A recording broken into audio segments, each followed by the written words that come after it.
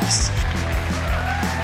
When it comes to remodeling and renovating your home, there is a lot to know, but we've got you covered. This is Welcome to Around the House Pro Insider. This is where we talk about stuff for the trades. Maybe you're in the residential, remodeling, construction, sales, design, plumbing, electrical. This is for you. Thanks for joining us today, everybody. Happy Thursday. Well, I wanted to bring up a common thread that I've been seeing with everybody being so busy. And this is for that newbie on the job site to the business owner of 30 plus years. This episode is for you. And I'm going to call the episode, which you probably already read in the title, How Can You Lead When You're Always Firefighting? This is something that I learned probably 15 years ago. And quite frankly, it was because I grew fast and didn't have enough help. Had a horrible business partner too, but that's a whole other story. But here's where I really want to go with this episode and maybe get you thinking about how you're doing business during these times when things are so busy and nothing's showing up on time. I mean, I was on social media today, one of my designer groups, and I felt so bad for this designer because she posted up and said, hey, I've been working in this cabinet company for 16 years. They've been doing all my cabinetry, and it was a 3-month lead time. Cabinets were due this week, and I got an email Monday morning of the week of delivery that said, sorry, I got too many new construction projects. I can't take this job or any other ones. He sat on the project for 3 months, didn't get anything started, and he dropped the ball and left her and her team hanging. The week of delivery, she has to start over. And there's a homeowner that's just chomping at the bit, ready to get going. How do you deal with those kind of things when you're already trying to lead? So this really gets back to your company culture and how you do things. If you're a business owner, job site superintendent, or you're just trying to get out there and prove yourself, a lot of this comes down to the people around you.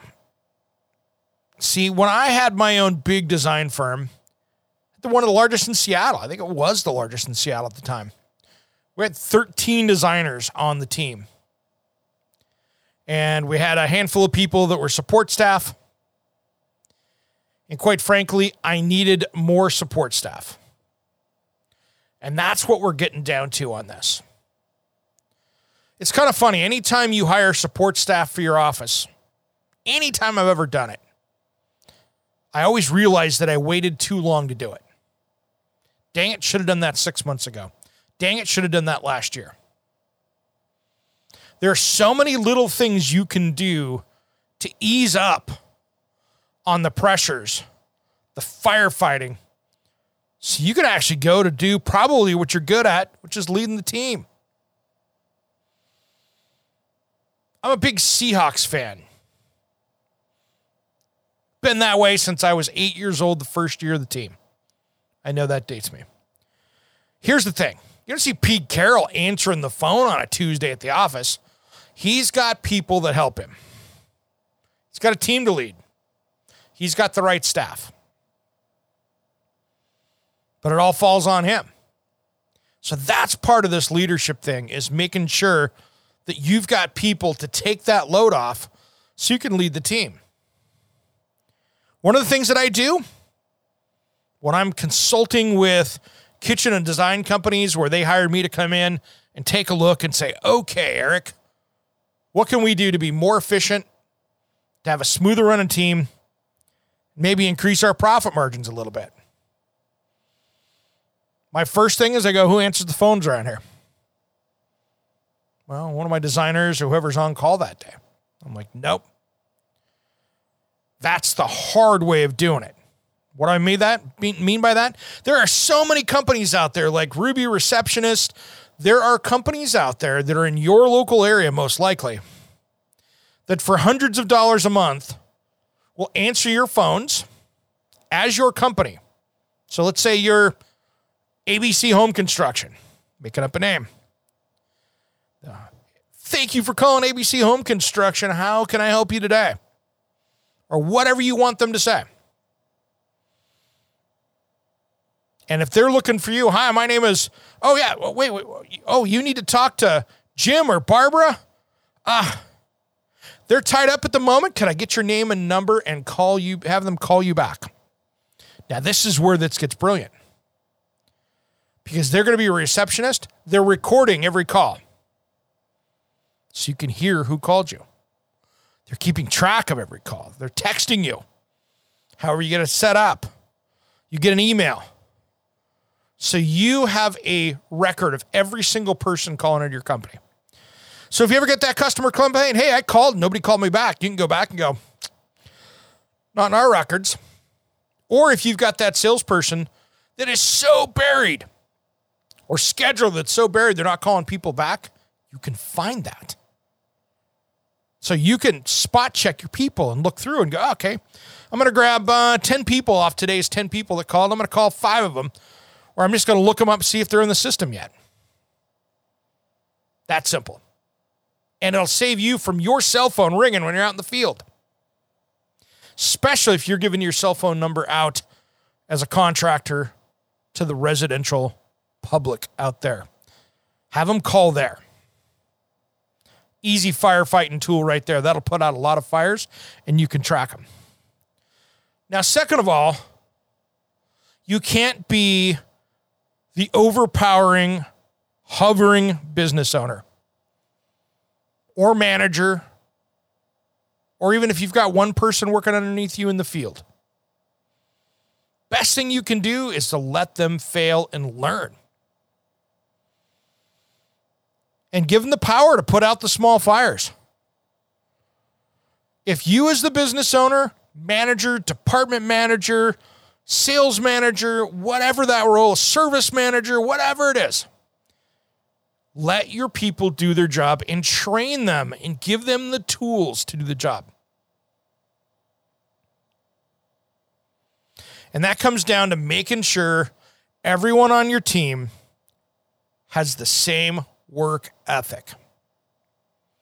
One of the biggest mistakes that I see when I go into companies that need help getting turned around is they have been too slow in firing the lazy, or what I call the cancer, which is the negative, burdensome employee.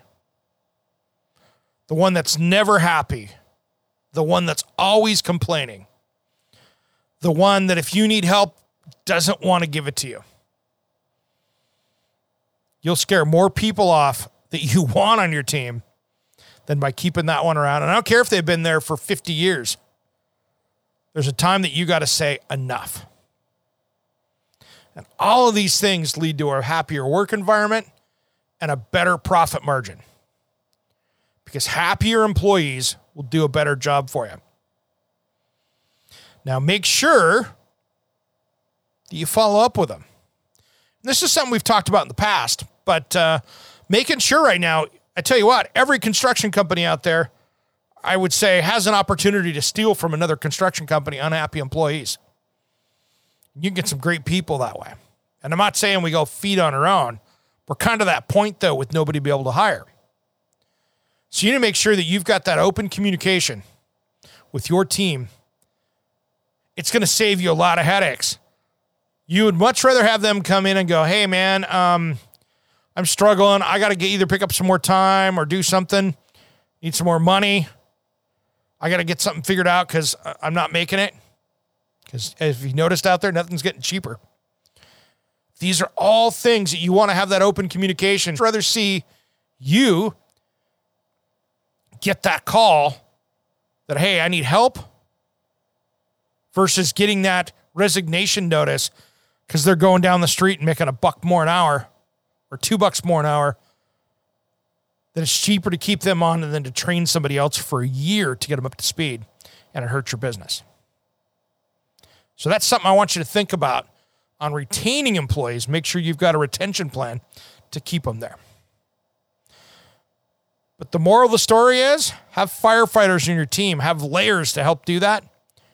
So you can go out and lead the battle with the crew, and you can be doing the stuff that you're best at, which probably is leading your team into battle. So make sure that you've got the tools to do that, and the people underneath you do.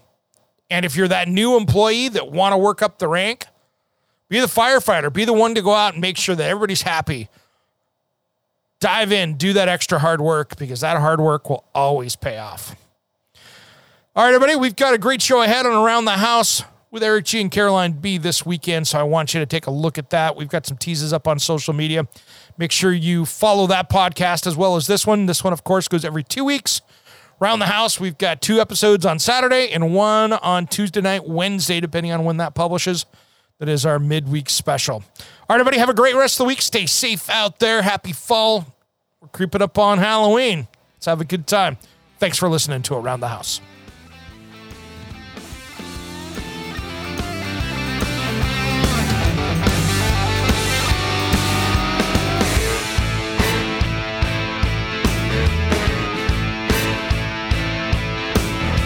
Somewhere unseen and undiscovered, anywhere beyond the mean. Life is a love song, let's be lovers.